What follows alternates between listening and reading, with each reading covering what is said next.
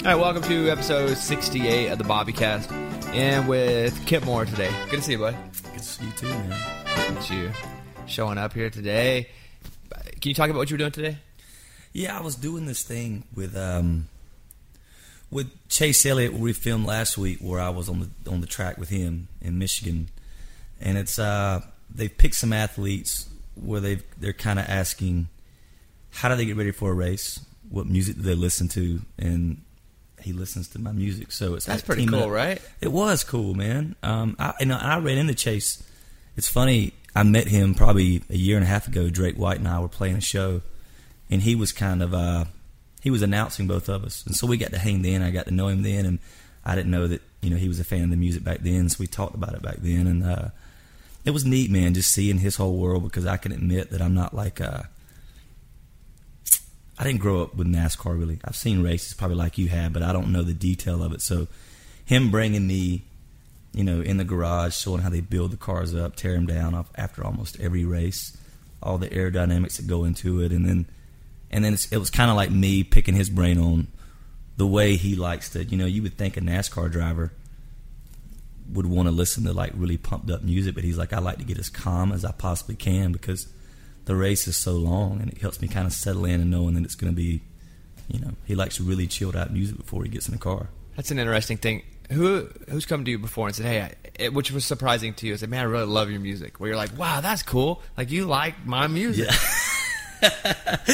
Man, I can't think off the top of my head right now. I know there's been a few of those cases where any other artists, even in town, that will call you up and be like, dude, I just heard the song of yours and it's fantastic. Jaron Johnston. I'm such a fan of what the Cadillac 3 do so much. And Jaron and I we've become pretty good buddies, but I can remember when the first time he heard That Was Us, he's like, if you don't put this song out, I'm going to come over to your house and fight you tomorrow. So, I mean, he was a big fan of that. And then we ended up touring together after that. So, I didn't know that, Jaron was around listening to my music. So, it's cool, man, when other people that you respect what you do. You're an interesting guy, and I think in the past 6 months or so, we probably got to know each other better than we have in the past 3.5 years before that. But we were talking, you and I were up in a room at our management office, and we were talking about Bob Dylan. Yeah. And you were talking, and you were like, and I was just listening to you. I like to listen. And you were talking, and you're talking about Bob Dylan. And you were talking about how you used to study Bob Dylan lyrics. And I was like, look at this guy. Another layer of the onion. Yeah. The Kip Moore onion. I did, man. I feel like Dylan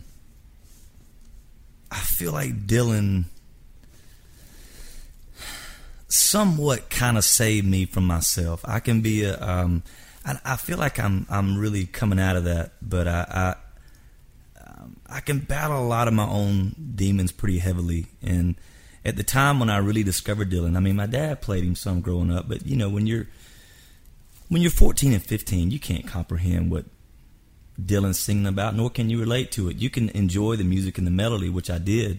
Kind of the same thing with Seeger and Springsteen, but I can't relate to Bob Seger Against the Wind when I'm 14, But the more, I left home when I was like 17, and I went like 7 hours away to go play school, but go play basketball away from school, and then I've been traveling ever since and just living life and diving into stuff wide open. And I've been on my own, taking care of myself, and I can remember living in the biggest dump. The last time I went recently to drive by the place, and I had yellow tape around the whole place. I guess something like that went down, but man, it was awful. It was awful, man, and just that feeling of, which I'm sure you've had that, where looking around at all your friends kind of on the hamster wheel of life, that sometimes I admire that. I wish I could, be that way. The people that just, they'll go work for their dad's insurance company or whatever, and, they'll make a good living. They'll, plant roots, have a wife and kids, and go through that whole kind of structure that we're all kind of programmed to do at a young age. And here I was, 27, living in a complete shithole. Am I allowed to say that on this? Just feeling like the biggest lowlife. But at the same time, I had that exciting feeling every morning I woke up that anything could happen. Like, where I felt like everybody else, they knew exactly what their day was going to be. They knew what it was going to be like when they came home. There was an excitement of just feeling like, man, lightning could strike tomorrow. And I think that when I really dove into Dylan at around 26, 27, I mean, I'd get off work and I'd write from 5 to 12 o'clock at night, and then I would lay on the floor. I've always liked to lay on the floor. I don't know why, but I had a record player, and I would listen to all the old Dylan records till 3 or 4 o'clock in the morning. And I'd write out his lyrics. I'd try to understand the way he was using his metaphors and everything, and the play off of words. He was the best at playing off of words. And I was just blown away by his music. It was such an inspiring time for me, and I felt like I really related to a lot of what Dylan was saying, a lot of his music, and I feel like I've always had that passionate spirit about me, and I looked at things in an innocent kind of way, which a lot of his music there was such an innocence to it. There's that. I have a lot of onion. There's a lot of onion to talk about here with you. There's also the part that I found, it struck me, is that you had a couple hits and you went and got an apartment. Your first decently nice place to live. Yeah, it was my first place that was decent. But it wasn't good for your soul, so you had to move out. Yeah, I felt like I found myself all of a sudden. It's kind of like I thrive on misery, misery in a weird way. But I found myself comfortable for the first time in my life, where I was coming home, I was watching TV, I was laying on the couch and eating good food, and all of a sudden I felt like I was losing a little bit of that inspiration and that drive that kind of. So I called Brett, who is my publisher, Brett James, who's written a million hits, and Brett had bought this old house that was built in the mid 1800s. It's one of the last remaining ones down there on Music Row, where they're building all this stuff around. It's behind Losers, that one old building with the black iron gate, and it's the spookiest, eeriest, dark. Everything about that place is not where you want to live, but it's great for writing. And I'd written almost the entire Up All Night record in that house, and there's a room upstairs. It's just this. It's awful, man. It's a really tiny little box. I mean, it's a lot smaller than this room. And I called him and I said, "Hey, man, I want to move into that room, and I want to write my next record in there. In the house again. And so I moved all my stuff into that room. Was crammed in there, and I slept on a twin bed for about 2 years. And the hot water heater didn't work, so I took cold showers every morning, and that was like 30 seconds in and out. So when I would go on the road, it was like heaven in an arena, like a shower in an arena. It was like I got hot water, So, but I wrote almost the whole Wild Ones record for the most part in that house. There was no furniture. There's no and there's a couple like random like regular chairs, not chairs like this, and you got no TVs. It's all. And it's crazy haunted. I got haunted stories that would blow your mind, which finally ran me out, and I got a place because it was so scary at night. So you didn't want to be comfortable. What do you think that comes from? What do you think the root of that is? Hey, do you create better from sadness? I feel like at that time in my life, and I've learned how to just channel a different side of me where I don't quite need that as much, but I live very, very moderate on purpose. Like I have a tiny little house on the other side of town, and I don't really have any things. I tried, but I felt like for me, it played a trick on my mind where I still felt like I was at the bottom, where I feel like I write better out of desperation. So it taking cold showers every morning, sleeping on that twin bed, which I hated, man. I had an old junk mattress. It was awful, man. But it played a trick on me to where I still felt like I was completely broke and trying to go after something. And I've kind of learned that I don't need that as much now. But I still, like, when I travel, I like to stay in hostels. We just did that whole backpacking through Iceland, staying in hostels, and I do that when I go to Maui sometimes, Costa Rica, and I'll write a lot of music when I'm out there like that. And I'll meet interesting people, and I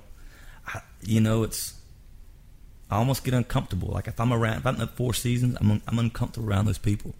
They're fine, they're nice, they're good. I get uncomfortable around that kind of setting with really fine dining and luxurious rooms. Like it's a weird thing, man, for me. You talk about the place being haunted. We've talked about this a bit, but you're convinced. Like, it's not maybe it was a ghost to you. It's not a maybe. There's no maybe. This is. I'm probably about to get off on a weird place here. For me, it could have also been. I was not in a good headspace at all. I was in a really weird. I already written like a whole second project that pretty much got shelved by the label. They were like, we don't have radio stuff here. This is too edgy. This is too this. This is too.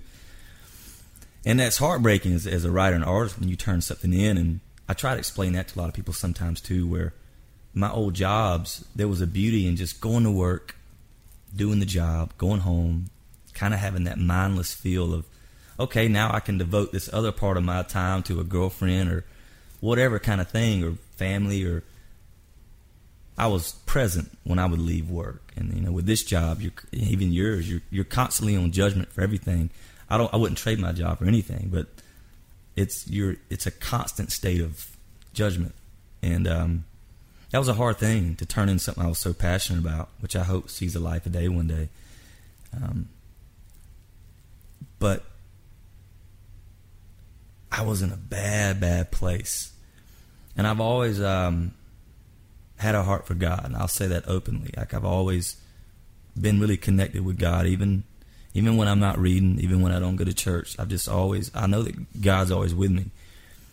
And I've usually been pretty good about reading scripture, going to church. I just go by myself at night or go on Tuesday nights or whatever and sit in the back and I leave and I stay connected. And at that time I wasn't connected at all. And it wasn't that I was out, doing blow all night and stuff like that. It was just that I was completely separate.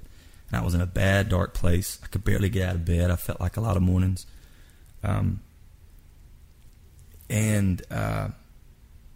Maybe I was susceptible to, because I believe there's a battle of good and evil all the time going on around, and maybe I was at that time in my life really susceptible to that entity tricking with my mind. I don't know, but I can tell you the stuff that went down in that house.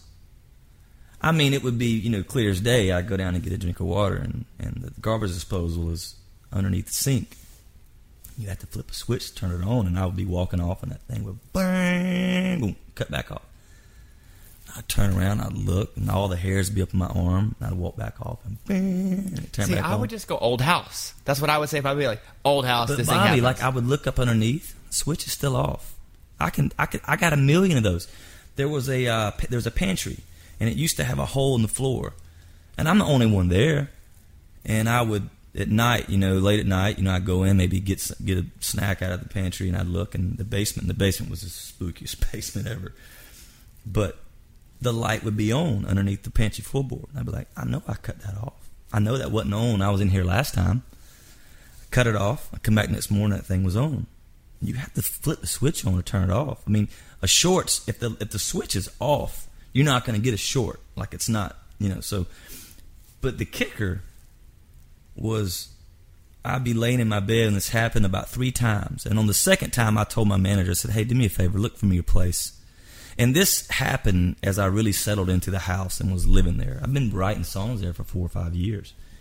And people have had little stuff happen, but the minute it was like I moved in there, it all kind of started building up. And it was almost like they were going like, no, buddy, you got to ride, you got to get, so. But I can remember laying there in bed about 3 o'clock, and it always would happen close to 3 o'clock. I can remember laying there in my bed, and I don't know what grenades sound like. I got no clue. But it would be like us being in this room, and it sound like somebody's just setting grenades off all through your house. And it would sound like 500 people decided on the count of 3, we're going to raise as much hell as we can. And it sounded like, and I was in a tiny room, and it sounded like there was a fist on every inch of the wall on all around me, just slamming and banging. And you can imagine waking up to that, feeling like the fear of that. First of all, feeling like somebody's breaking into your house. Second of all, this is a whole nother bag. To the point where my bed was physically shaking. Like, there's like the house, the foundation was almost shaking. My bed was moving, and I'd wake up, and I would come to, and it would last for 3 or 4 seconds as I had woken up. And the fear behind that, man, was just, and I would try to just, I'd pray. I'd be like, I'm not going to let this bother me. I'm good. And I'd eventually lay back down. And that happened about 3 different times. I had a broom from me to you sweeping 10 solid seconds to where I just sat up and, I mean, every hair. And I just kind of, I know I'm not hearing a broom beside me right now. And I'd lay back down. After it would stop, I'd lay back down and it would start right back up. And I even like sat up in my bed. I cut the lights on and I said, at one point, I said, hey, look, clean all you want. I said, this place needs cleaning. I'm good with you. You can clean all you want, and I'd lay back down.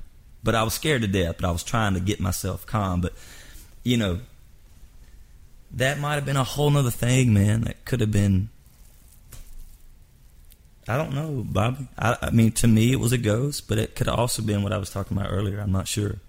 I still don't know what that was. So you moved, and that hasn't happened since? No, I mean, I've barely been back in there since. I used to write in there every single day, and I wrote this whole new record. I didn't write one song in there. And that's kind of gave me a sense of peace because I feel like it's the best stuff I've done, but I felt like I was confined to, I love that Wild Ones record, and like I said, I wrote almost everything in there, but I've learned that I don't have to be living with a ghost and taking cold showers to write songs, you know? Let me talk about ExpressPros.com for 1 second. Did you know the average number of people who apply for any given job at all is 118 people? And only 20% of the applicants get an interview because a ton of the companies use a software to screen out applicants before anyone even sees a resume. So, you know, I saw that on Forbes. So simply uploading your resume won't get you a job. You need an advocate. Express Employment Professionals is the local resource to help you get a job. Express has more than 18,000 jobs available weekly. When you interview at Express, they'll assess your skills. They'll connect you with available jobs, and they'll team up with you in your job search. Express has jobs in, let's see, what do you want to do? Manufacturing, accounting, customer service, sales, distribution, all of these type of jobs. I don't know what you're doing right now. Maybe you don't have a job. Maybe you want a better job. Tired of applying online, never hearing back? Visit your locally owned Express office today and speak to professionals. Express never charges a job seeker to find employment. Visit ExpressPros.com. Apply online, ExpressPros.com, or find an office near you. All right, so here's something I learned from you. I guess probably 8 months or so. You and I met for breakfast, and you were singing in the morning. I didn't know that was a thing. Yeah. I was like, why are you singing in the morning? You're like, my low end. It's best for my low end. No idea that was even a thing. Yeah. So explain that to me and to people who have no idea about the recording process and vocals. You know, and once again, that was for me, that's kind of a thing for me, is in the first thing in the morning before I've been talking a lot or singing, because I sing like all my own harmonies on this record too, so you have to use a whole different, you got to really stretch that high end, and once you've burned that high end a whole lot, you know, you're singing for an hour straight, that low end is just kind of, it's still there. I mean, I kind of naturally have a deeper voice, but it's the width, and you can feel it on the mic. You can feel it in the control room. The width that I have in the morning is just different than I have late at night once I burn that out. And that's just me just kind of learning from singing, you know, doing so many demos throughout the years and being like, man, my voice just in the morning, it feels like there's a whole different width to it. And maybe that's become a psychological thing too, but I feel really strong getting the most width out of my voice in the morning. Do you feel like you sing better in the shower? Well, I wonder if legitimately great singers feel like they even sound better in the shower. I feel like everybody sounds better in the shower. But you do, like, do you ever sing in the shower and go, dang, because I do, and I'm not a good singer, but you're a really good singer. Do you sing and go, I'm even better in the shower? I think I'm pretty incredible in the shower. Yeah, right? Yeah. Why is that? Again, help out somebody who doesn't know. It's the reverb. Then why it's like a natural reverb chamber. But then why don't I go into a studio? There is that stuff in studios. Then why am I not, like, I go and sing in some really good studios that never sounds as good. A lot of recordings nowadays, when you hear those old records, you hear Freddie Mercury and you hear these old guys, those Guns N' Roses records, all that stuff. Man, they were all singing in these. You listen to those Zeppelin records, they're playing drums in this massive, like, stairwell where it's all that verb. Like, it used to be tracked a lot more that way. Now everybody's trying to compress and get this tight trying to put pads all over these walls to lock everything in where it's this really dry sound, and they like mixing that way. It's just how times have kind of changed. But I like singing in a Verby room, and there was a little bit doing this new record more than I ever have, having a little bit of that natural verb in the room. And Blackbird has got like the greatest reverb chamber ever over there at that studio. But you don't really want to sing leads in there because it's just too boomy, and then it just gets all washy. But backgrounds are amazing in that room. Talk about that for a second. That's interesting. So you'll sing leads in one place, but backgrounds in another. Yeah, like if you want to get like a big, big gang vocals, all that Def Leppard stuff that just sounds so massive on all that like Hysteria record, and I'll guarantee you that was done in a massive reverb chamber. And I know like for Wild Ones with Lipstick, hey, when you're doing like this big haze, we got around one mic, all six of us, and did the big haze just because it just kind of sounds like it's swirling all around you, where you want that lead vocal to speak right to you kind of thing. I still like having old school verb on a lead vocal, but for the most part you want that to be a little tighter. On this new record, I'll talk about that for a second, because I think you went through this process a little different than you have before. Mm-hmm. You did a lot more of this yourself. Mm-hmm. And I've read this stuff, but I've heard you talk about it too. So why did you approach this record different than the last couple? Because you recorded some of it without telling anybody, right? Like, didn't you start recording stuff? First off, I did the first two records with Brett James, who, man, I take a bullet for Brett tomorrow. Man, I love that dude with all my heart, and we're like brothers. And he's amazing. Brett's such an incredible songwriter, musician, singer, everything. But I felt like on this one, I had been writing these songs and I've been living with them so much, and we were great at co-producing records together, but we butt heads a lot. We would, and I'd hear one part, he'd hear another part, and I felt like sometimes that took a little bit of a strain on our friendship a little bit. Brett's one of the best friends I've ever had, and I just felt like going into this one, as far as that part goes, I'd been living with these songs so much. I'd already been, I'll lay in my bunk, and after I come up with a guitar riff or whatever that's kind of inspired me on that day, I'll sing all the parts that I'm hearing like around that. Like I'll just start building a track vocally. I'll build a whole track just singing wise, where I'm singing the beat, and then I'm layering like, well, okay, this is what the bass line is going to do, and I'll do all that. Then I'll sing, okay, this guitar part's going to do this on the second bar right here on the 4 chord, and I'll kind of sing all these different layers, and I had it.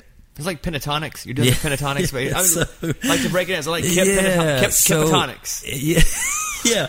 So it was one of those things where I knew exactly what I wanted. I knew exactly how I wanted it to sound. So when I went in, I didn't want anybody giving me pushback on it. I knew what I wanted, and I knew I wanted to go in there and sing a little bit of, I wanted to do some funky stuff that I hadn't done before, and I believe so much in the melodies of this record.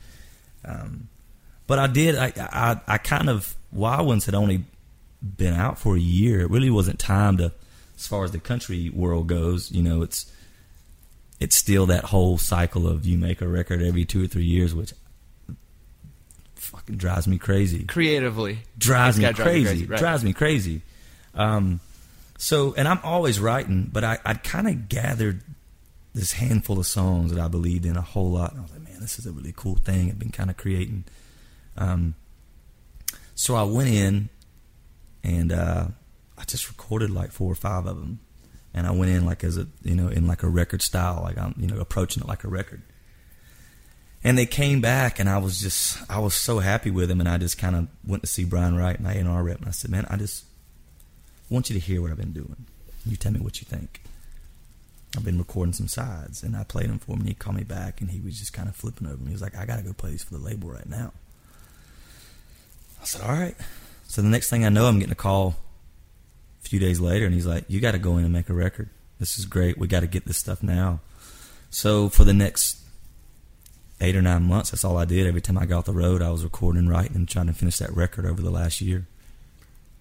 So you do 4 or 5 songs, but then when you know you're doing a record, does that change how you're writing songs? Because at first it feels like you're writing for you, you're creating for you, Yeah. you don't know where it's going to go. Yeah. Now you have a direction where you know where it's going to go. Does that change the creative process in your head?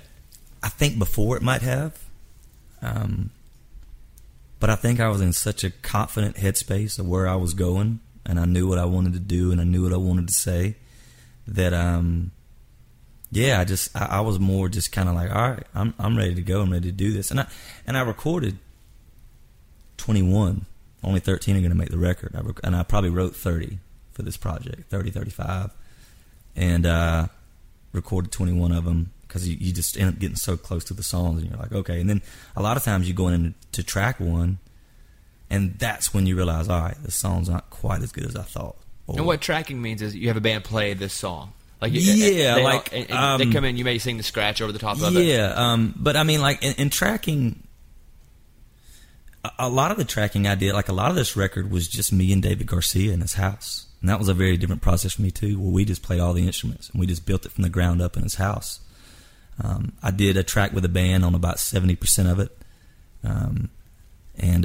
you know, I would play the instruments on that too, and you know, get all the music down first, and then I'd do the vocals after. Guitar Man was the only one where that's the main one I can't wait for people to hear. It was all in one take, and it happened really spontaneous, where we had the full band playing it, and when the take was over, it never felt right to me. We'd probably played it 5 or 6 times as a full band, and I was like, man, something's just not speaking right to me on this song.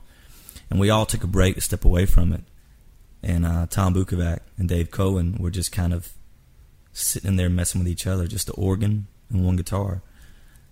And I told him, I acted like I was just like, hey, start over like you're playing that from the top, just kind of mess around with each other. And I hit record without him even really knowing it. And I walked into the vocal booth and sang it from the top down in one take. And so that whole take that you hear on the record is just all of us in one take. Oh, that's that? Yeah. That's going to be that and it song. ended up being the song, you know, and I think it's the most powerful track on the record. So, and so that some really cool organic stuff happened like that on this record. And then that song going to make it? You say you got to cut songs. No, the record's done. So the record's done. I got 13. I just got my master copy yesterday. So that's exciting, right? Man, it's. Do you like hearing yourself back? Yeah, when you've worked that hard, yeah. I mean, you love hearing like. I get weird if I go to a gym or something and they assume just because I play country music, like, oh, Kip Moore's in here, let's put on a country playlist that he's, you know, what I feel weird doing. That feels bizarre. So you say you're going somewhere, sometimes they'll turn you on to make you feel good, but then you're like, oh. I guess so, yeah. I kind of feel like an asshole, you know? I do. I'm like, oh, I'm the freaking asshole in the gym right now. It's like you demanded or you they'll play. just turn on country music. You know, like I'll get picked up. You know, you get picked up from a venue, and they're like, okay, let's turn on the country station. They turn it, and I'm like, hey, country music's not the only thing I listen to. I play country music, but yeah, man. I mean, like getting back that master copy, and riding around and hearing what you've worked at so hard, and then hear it back, and it's came out even better than you hoped. I mean, and that's the part where I wouldn't trade this job for nothing. You know, it's like that feeling. I'm one of the few people on this planet that gets to have that exhilarating feeling, man, of just like you've stepped out, you've put yourself for exposure to be completely bashed, man, and just having that excitement of like, this might be amazing. This might be lightning in a bottle. That's the cool thing. It might tank. But when I was telling somebody this other day, like I have such a sense of peace about me now, because it's like, not that I didn't with Wild Ones, because I made the record I wanted to make, but this one more than any project, I did the exact songs I wanted to. There was no outside influence. I recorded them exactly like I wanted to. The sounds were exactly like I wanted to. I did this record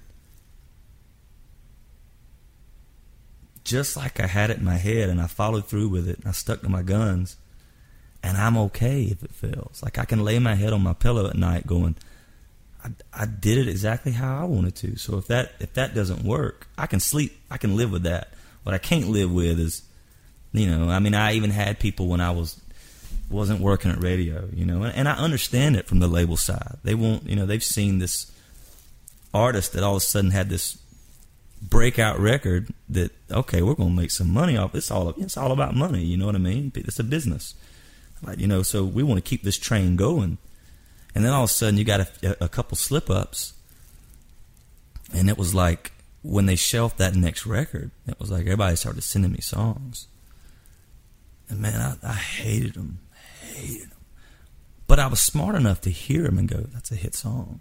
It's a hit song. I know it's a hit. I could sing this. This would be a hit tomorrow." But I couldn't. First off, I couldn't stand on stage and sing that every night. I don't believe it. Second of all, if it didn't work, that's when I'd really go into a freaking spiral downward. Like I can't lay my head on my pillow at night. So for me, it was like I politely, you know, and I'm paraphrasing, but I can remember I wrote one of the people at the label that I'm really close with, and he just, you know, I don't know what his reaction to it was. I never got a response, but I'd been sent like 7 or 8 songs. You know, we all thinking you should cut one of these for your next single, you know, whatever. And I said, look, guys, I appreciate y'all trying to help me. I understand where your heart's at. I know that y'all want the best for this, and y'all want the best for this whole thing. But if I said I'll quit playing music, I'll never fucking touch a guitar again if I have to record any of these songs. It's not happening. Send, and that's what I sent. And so nobody ever wrote back to me. and that's when and after that, you know, I was still in the funk for a while, but it was a couple months after that when I really kind of picked myself back up and started writing Slow Heart. What got you out of that? What made you pick yourself back up? I think there's a lot of things. I think that for me, a big thing kind of coming back, whenever I'm connected to my faith, whenever I'm just spending time in that, I'm in a lot more peace. And it's the crazy thing about that is I know that about myself. Yet I'll still push it aside. I'll push it aside for months sometimes. And then I'll get back into it. And that's when I'm at the most peace. I think there was a combination of that. I think that a big thing happened to Dave, you know, and I'd already written probably half of it when this happened, but, you know, it was a whole nother half. And Dave Lapsley, who's, you know, one of the closest people to me in my life, was my guitar player since the day that I moved here. I mean, he believed in me from day one, and he was playing with me for 12 or 13 years. And we were thick as thieves, and I just shared everything with Dave, and he went on all the radio tour stuff, and it was just me and him, and, you know, the bond you create doing that, trying to get somewhere together. And even before I had a record deal, me and him were touring out of my Jeep for like 3 years. CAA believed in me a long time ago, and they were getting me gigs. Every weekend I was gone opening for Trace or Billy or whatever, but you know the game, man, there was no money in it. So it's just me and him in a Jeep, not guaranteed a dime, and having to hustle. Me selling one T-shirt and a demo that I wasn't supposed to sell back then, and like 2 or 3 songs, and the people still show up with those old demos. And him, you know, I'd tell him to go hustle and go make friends and find us a place to crash tonight. And we crashed on fans' floors for 2 or 3 years, every single show, after every show. And I'd sell the merch. And so I say all that because he was like a brother to me. And back in like December, you know, at the end of our tour, he said, you know, and he'd been obviously contemplating this for a while, but his wife got offered this really huge job for Apple. And they had to move to Minneapolis, and he was like, man, she really wants this job, you know, it's a whole lot of money, and you know, we're going to do it, you know. And that was like the biggest blow for me. It was such a blow, because when you go through all of that, and at the end of the day, it all a lot of times comes down to money. Had we been a big successful band by then, which we're, you know, in that stage of we're successful, but you're not making the kind of money where the worries like that go away with family and all that kind of stuff. And he's got a family to take care of, and I felt so like responsible for that. And it was the most, it was heartache for me. I mean, I shed tears over the whole thing, because I always had this dream of us getting to this mountaintop together, and me and him standing on that and just being like, man, look what we did, you know. And that's with all my band, but, you know, he was with me first. So that's when I kind of went away. I went out and surfed for a month in Maui, then surfed for a month in Costa Rica, and then went to Iceland. And during all that time, man, I just finally started letting go of all that burden of that, man, and just kind of, I was carrying all that weight even before that, feeling like you got to keep the whole train moving, which I'm sure you do sometimes. You got people now that are employed because of the success of your show, and you feel that responsibility of, man, these people are counting on me to keep being creative and keep this thing going, and you feel like a failure when your songs aren't working. And even though our shows were doubling and tripling in size, it was like everybody else was viewing it as it was a failure, because people in Nashville are in such a bubble where you think it's all about, it's just radio, and if you're not working at radio, then he must not be working. Well, let's push him to the side and let's focus on this guy because he's got some hits going on over here. And I felt all that, So I think it was a combination of all that. And then as I got out there and I spent some time in prayer and I was surfing, I was finding that peace, and I just came out on a different side. And I was like, man, whatever's supposed to happen with me is going to happen. This is all divine plan, however it's supposed to be. And all I can do is wake up and be happy that I've been blessed with this amazing life that I fought so hard to have. And I don't know how long it's going to last. You don't know how long your thing's going to last. And it was just a sense of peace in that after I'd really sat down and think about it. It's not my fault, that the thing with Dave didn't work out, and letting go of all that garbage. And man, when I came out on the other side, man, the music, it started showing in the music. The melody started showing, and this sense of, even the song like Bittersweet Company, that's such a heart-wrenching lyric, it was like these amazing happy melodies on top of it, which was the jukes of Motown, which was I love about Motown. But just when you hear this record, man, you can sense that there's a better place mentally that I got to than much as I love Wild Ones and where I was when I created Wild Ones. You talk about a mountaintop. What is your mountaintop? I don't think there is an mountaintop. I don't think you have a mountaintop yet. I don't think, and that's another thing, Bobby. For me, for so long, it was happiness was, man, when we're finally headlining that big arena, when we're finally playing that stadium, and I see it completely different now. Some other day was asking me, what are your goals for 2018? And when I said, I don't have any, they looked at me like I was crazy. And I was like, doesn't mean that I'm not ambitious. Doesn't mean that I don't want to be great at what I do. Doesn't mean that I still don't want to sell out stadiums and do that whole thing. But my goal is to continue to make music, and hopefully people show up and want to sing it, and to be on a stage with my best friends playing, just to hope to, that's my goal. I find myself being so much more present, living in the moment as far as this year's gone with shows. It's like there's a happiness, because I was always thinking about, oh, got it. Well, this has happened. I gotta try to fix this now. We're not going to get to this next spot. And I was always thinking ahead, which caused me to be a complete wreck as a human being. And now and I still have that thing of, I'm always strategically, okay, we got to focus on this, and we got to, I'm still that guy, but I'm letting go of the stuff that I can't control, and I'm enjoying the moments that are meant to be enjoyed. So I think that's been the biggest change for me, and I don't see a mountaintop anymore. It's man, that'd be awesome if we were able to play that stadium, but it's badass if we're headlining a theater tomorrow night too, and we got 3,000 people singing along. My mindset's changed in that sense, for sure. Talk about your live shows for a second, because you put a lot of work. I mean, you take the live show seriously. Oh, yeah. You pay a lot of attention to the crowd. Yeah. Probably more than you should. Yeah, I mean, I think to your detriment sometimes. For sure. And that's another thing that I'm learning. I've gotten better at that, man. Like I'm starting to really, even after our conversation, I thought about the Steve Martin thing that you were telling me about last time.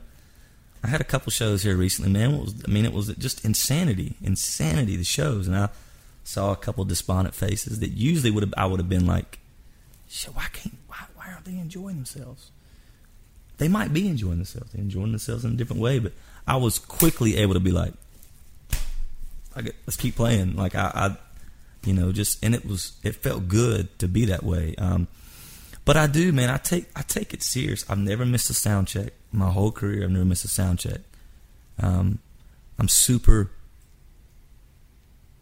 I'm super locked in when the show's even going on while I'm entertaining. And the next day, I'll be like, "Hey, Browder, you didn't play the 5 chord on the 4th bar of the chorus last night, the 2nd chorus, whatever." And he'll kind of look at me and be like, "Yeah, I did." And I'm like, "No, you didn't.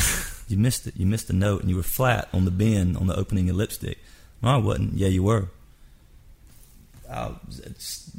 Dusty I'll record all the shows. Play the board back, and we'll listen. And I'll be right there, and I'll go, "All right, I got you." And then he'll be like, "How were you paying attention to that?" And I'm like, so I'm super hyper focused with stuff like that because, man, I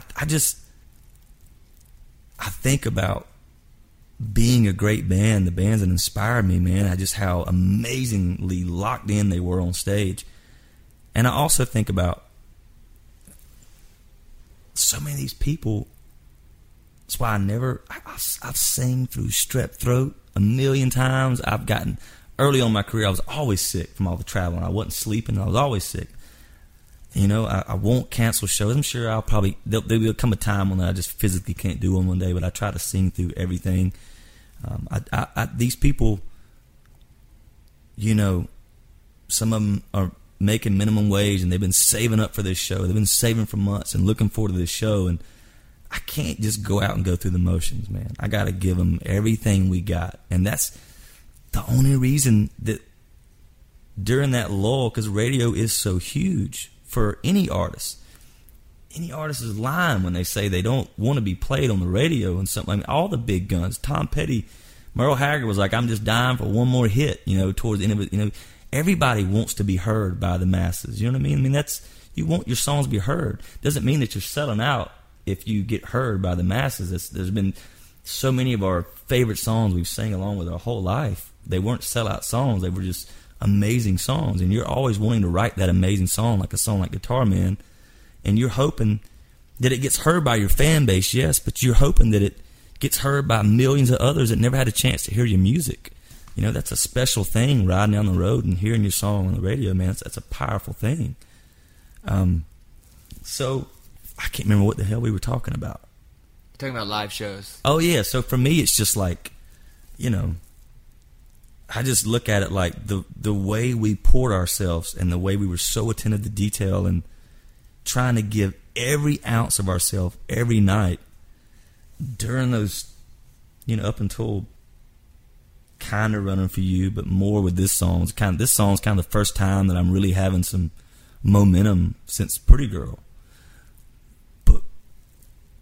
Our fan base has tripled in size through this lull where a lot of people, the minute that radio is gone, the artist is dead in the water. And that's just a fact.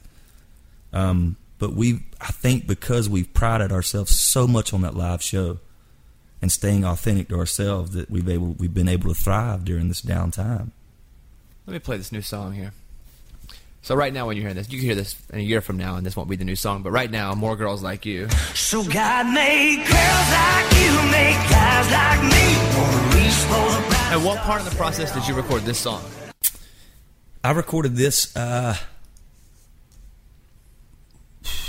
back in December, early December.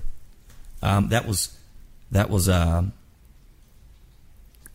Josh Miller singing a piece of that chorus, a line from that chorus. He said, all he had was, "Want to reach for a brighter star, set it on a ring, put it on your hand." And that was kind of all we had. And then it was like, we had the melody, but that was kind of the only line. And then I just kind of went straight into that. I started playing that acoustic riff that you hear in the beginning. And then the melody, I immediately was like, I've been living like a wild old Mustang out of Montana fields, and I was just kind of singing about my life. And we didn't quite know where the song was going at that time, but I could tell by the line he said, "Want to reach for the brightest star and set on the ring." Well, all right, well, we're talking about, finding that right person. So then it was me talking about my life in that opening verse, and I've been living like a wild old out of Montana fields. Might earn me a bad reputation and never stop these wheels, and that was just kind of like. I might have heard the grumbles of different things about the way I live or whatever, but it was like, I just keep going on about it. But I was trying to find a way, an interesting way to get to what he was saying. And then we started flying with that, me and Josh and David Garcia and Stephen Lee Olson. Yeah, listen to that song. Say that first line again. I've been living like a wild old Mustang out in Montana fields. Might earn me a bad reputation, but never stop these wheels from rolling and going too far. From going and rolling too far, running and gunning a little too hard, so unreined, so untamed. I was just picturing, and I had the image in my head. I was picturing Montana is one of my favorite places. I love the people of Montana so much. I love being out there, and I was just picturing this wide open range in my head that I've seen as we've passed through Montana on the bus, and picturing this wild horse that you can't quite. And that was the image. And I'll write around images a whole lot. I'll get an image in my head, and then I'll write around how that pertains to my life. And so that was in my head as I sped out that first set of verses. Is that you? You feel like that's you? Like in that verse? Yeah, 100% that's me. That's you. 100%, man. I mean, I know that I've been aloof and hard to rein in. I know it many times. I've had a lot of people that I've really, not a lot. I don't even know why the hell I just said a lot. I've gotten close to a couple people in my journey along this whole thing, and I know that I've been tough to rein in. Like, I know that about myself. I've been so just trying to go after this thing so hard, man, that it's taking up all my attention. Talk about Blue Apron for 1 second. I love Blue Apron. I do the show from my house, and coincidentally, that is where Blue Apron comes, right to my door. So Blue Apron comes, and it's in a big, awesome Blue Apron box, and for less than $10 per person, per meal, Blue Apron delivers these awesome meals to you. Make them right at home. Seasonal recipes along with pre-portioned ingredients make delicious home-cooked meals and variety. Choose from just look at the website. I can tell you. Just look at the website. BlueApron.com/BobbyCast. Also go over and make sure you put BobbyCast at the end of that. BlueApron.com/BobbyCast, because check out this week's menu. Get your first 3 meals for free with free shipping. BlueApron.com/BobbyCast. And you're like, well, I don't even know how to cook. Yeah, I don't either. Welcome to the club of not knowing how to cook. And so there's a card that teaches you how to do it. They have all the recipes. They're pre-portioned. They show you exactly how to do it. Beep, beep, beep. If I can do it, you can do it. So Blue Apron, you'll love how good it feels and how good it tastes. Create incredible home-cooked meals. BlueApron.com/BobbyCast. Blue Apron is a better way to cook. All right, so I want to talk about... Give me 1 second, Bobby. Use the bathroom right quick. All right, Kip is going to go to the bathroom. Go to my bathroom. Yeah, we're gonna keep rolling. So you go for it. The rule of this is we don't stop the tape and we don't edit. So I believe this is the first time ever that anyone's had to go to the bathroom. Yeah, I think Jake Owen had to go, but he didn't say and anything. He held it the whole time. That's funny. So he kept us in my bathroom a minute ago, and he walked in. He was like, "Oh, I also am a single man." What do you see? Because there's just it's just so I have like 10 pair of glasses in there because I have a bunch of different kind of glasses. And he was like, "Yeah, I get it. And I was like, "You're actually the first person that's ever..." Because I didn't mean to let my bathroom door open with Cole here the other day. My bedroom door. But my bedroom is right next to this studio. And we have a bathroom that's actually in the studio. But it's like a toilet, and there's no soap, and there's like boxes of books. It's really storage. It's kind of a storage room with a toilet. And so, anyway, Kip's in my bathroom right now. And here, let's hear a little something from Kip Moore here. Let's see, how about Something About a Truck? Here we go. And there's something about a truck in a field and a girl in a red sundress with a nice cold beer to her lips, begging for another kiss. And there's something about you and me. There he goes. He's coming back. And the bees and Lord have mercy, it's a beautiful thing. Ain't nothing about it. Here, everything come out all right? You good? Yeah. Like that bathroom? Messy, huh? I'm good. Yeah, it is. it's I told you I'm a single dude. And it looks like mine. I can't hate on you though. But you got a record player just like mine in there. It's a good record player. Man, I love that freaking thing. I got 2 of those in my house, like one upstairs and one down. What do you? Let's say you go home tonight. What are you gonna put on? Right now I got a Dan Fogelberg album on there right now, but I had a James Taylor on the night before. Had an old Dylan record. You had a tough day. Tell me what song you put on. You had a tough day. It's a tough day. Stolen Car, Bruce Springsteen. Why that song? Man, because that song just rips your heart out. Is what it does. Song just completely. And I like to a lot of people, it's funny, man. Like, I'll meet people that are like, whenever they're brokenhearted or wherever they're going through a bad time, I don't want to listen to anything, sad. Like, I want to get my, I like tapping into that part of my soul. I don't try to run from it. Like, I like tapping into it and getting it out. Your stolen car, right?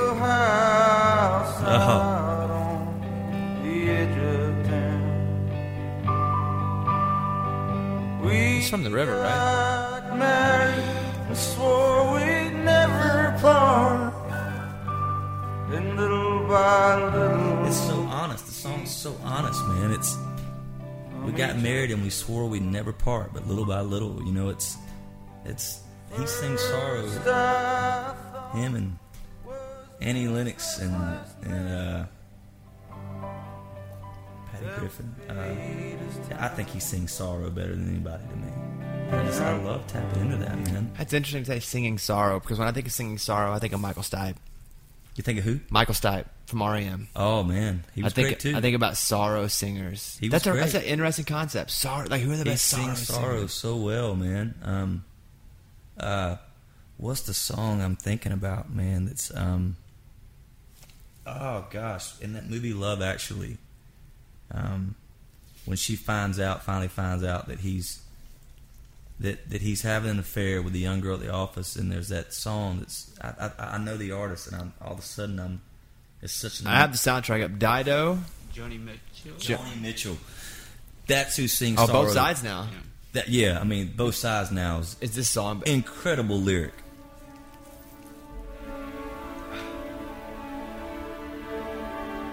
If this song doesn't move you, then there's something wrong, like with your soul. There's something missing. You ever listen to this? Rows and flows of angel hair and ice cream castles in the air and feather canyons everywhere. Looked at clouds that way, but now they only block the sun. It's just you can hear emotion. She's talking about the way she used to look at clouds being these beautiful things, and now how I look at them after heartbreak. They only block the sun. They bring the rain. It's like, what a amazing way to write about that topic, and that's how she does that whole song. And man, I like to tap into that stuff when I'm feeling that way. I mean, she sings Sorrow the best, simply the best. So, you're an interesting guy to me because you've done a lot of different things. And you mentioned earlier, you had a basketball scholarship. Mm-hmm. You were a good athlete as a kid. So you went to play ball. I'm assuming you played golf. You're a guard. I mean, you're not the tallest. I wasn't the center. You're not the tallest guy. No, I'm not, Bobby. Yeah, man, I was a point guard, and yeah, man, I still have that trash talking in me when I go play. Did you love it? Yeah, I loved it. I didn't love golf. I played golf because I looked up to my dad so much. He was an amazing man, but he was tough. He was really tough growing up. I have so much appreciation for him in so many unique ways now. And as he got older, he softened. And as we got older, we learned how to handle him too. But growing up as a kid, he was the single most blunt human being you've ever met. He's a dying breed. I mean, he would shoot you so straight, and he would talk to a 6-year-old the same way he would a 30-year-old. There was no difference, and he didn't know how to sugarcoat stuff. So that was really tough as a kid. I could score 35 in a game and come home, and I would only hear about the mistakes that I made. And he was an incredible athlete. He was a three-sport, college athlete. He was a pro golfer. My granddad was a pro golfer. My great-granddad was a pro golfer. I never played golf. I never had any desire to, and he never pushed me to play. He never tried to put a club in my hand. My middle brother was an All-American at golf, and I had only dabbled in it when I was a kid. If I went out there to be at the golf course with him, and the little, it was a little tiny little club in our little hometown, and I might go out there and ride the three-wheeler with him, and while he pick up balls, I might hit a couple, but I never actually played until I quit baseball my junior year. and I was just waiting on basketball season. So it was my junior, kind of going into my junior summer. My senior year is about to start. And I was like, I had a couple friends on the golf team. I was like, man, I'm just going to go hang out with them today. Go hit a few balls, go see my dad out there. And I was like, I'm going to see if I can play this game kind of thing while I'm waiting on basketball season to start. And I remember being on the range and hitting, and he came up behind me, and he always made me nervous because I was always trying to make him be proud, and that still translated over to music big time. But I can remember him standing beside me, behind me. He didn't say a word for like 5 minutes, and I was like, what is he thinking? What's he doing? It was making me nervous, and I just kept hitting balls. And he finally kind of walked up beside me and looked at me, and he was an intimidating guy too. He was a big, just stacked dude, and he looked at me and he said, I'll be damned.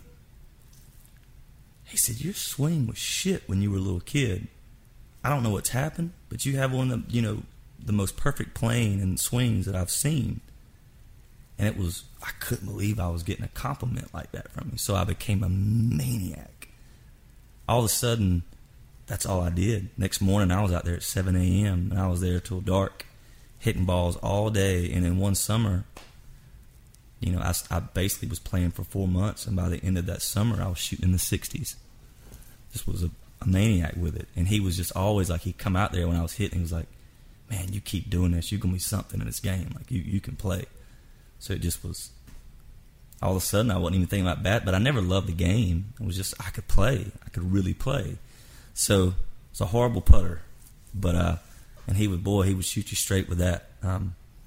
But I still took my basketball scholarship, and I wanted to do that for a while. And then I eventually I wanted to see what I could do in that game. And I wanted to do it because he was always talking about, when I go home, man, have you gone out and played with the golf team, and have you gone out and hitting balls? He was excited about how good I was.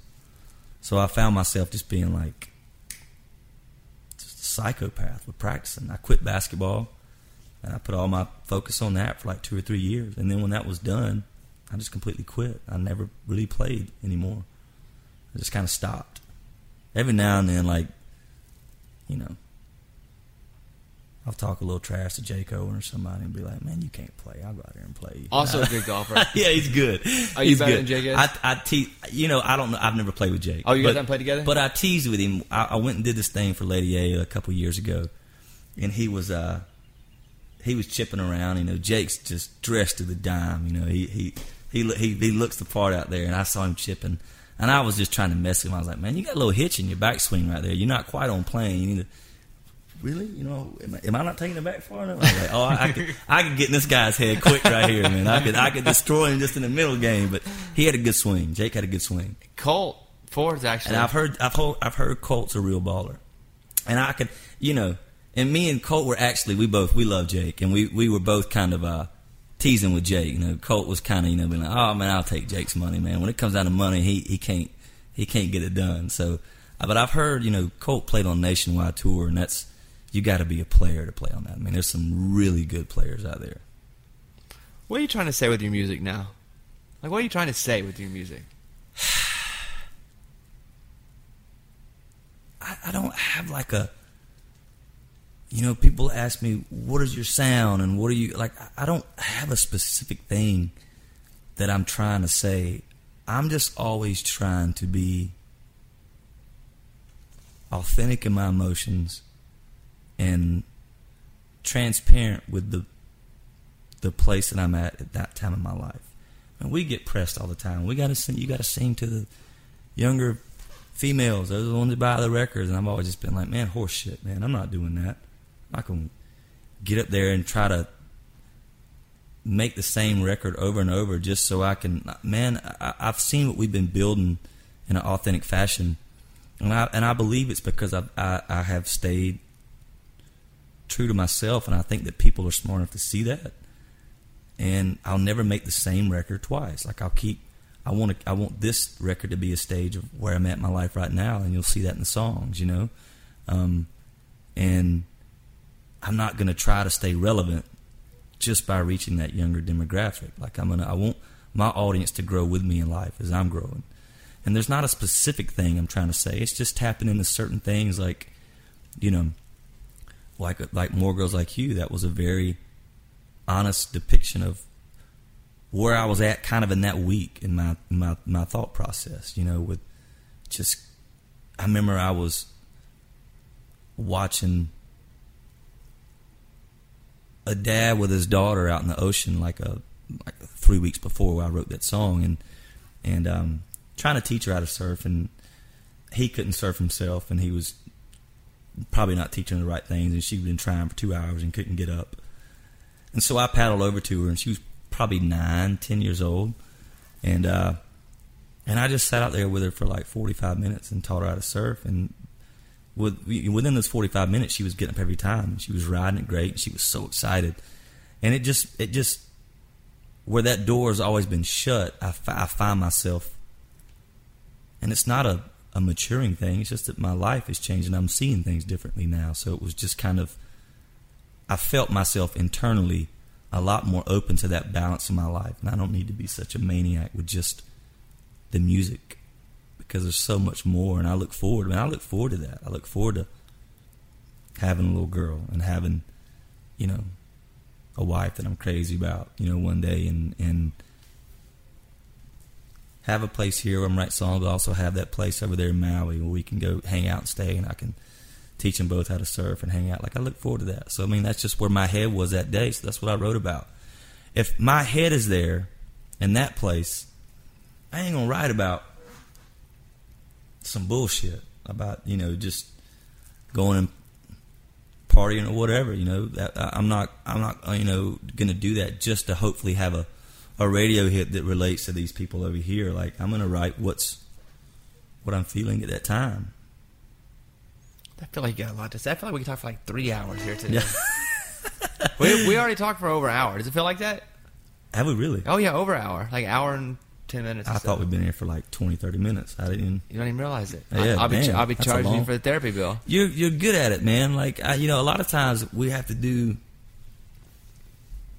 interviews where it's, first of all, it's not even a conversation. It doesn't mind just reading cue cards and points, and it's, yeah, man. I mean, like, this is, I can do this, man. To be fair, I have the benefit of, one, knowing you better now. Yeah. I don't need any paper. I have nothing. Yeah. I have nothing in front of me. Yeah, it's easier. It's easier when you know what's going on. And I don't even know. Like, I feel like I learned a lot about you in the last hour. Yeah. So I appreciate the time. And I can't wait for the record to come out. Like, there are songs on it I never even heard before you're talking about. Let me take that car. Yeah. Kevin and I went riding the other day. Man, I've been talking about that, man. I've never felt anything like that, dude. That was insane. I just didn't know a car could do that. Yeah, my car goes fast. Man, that thing's I fast. appreciate that. What episode is this, Mike? 68. So record comes out, because there was a debate. There were two dates. September 8th. September 8th, the record comes out. If it's past September 8th, you can check it out. Guitar Man is a song I'm looking forward to hearing. I'm not even going to hear it till the record comes out. Like, I don't listen to music early. That's fine. Because I like to listen to all my people here for the first Yeah. time. So I'll be waiting for September 8th. Okay. Unless that's one of the bonus tracks. And they'll be vinyl, so you'll have to, like, take a night, man, and pop it on your vinyl player. I appreciate the talk. You bet, man. It's been a Enjoy good it. one. All right, Kip Moore, episode 68. 68. That's the Bobby Cast. Thank you very much, and we'll see you next time.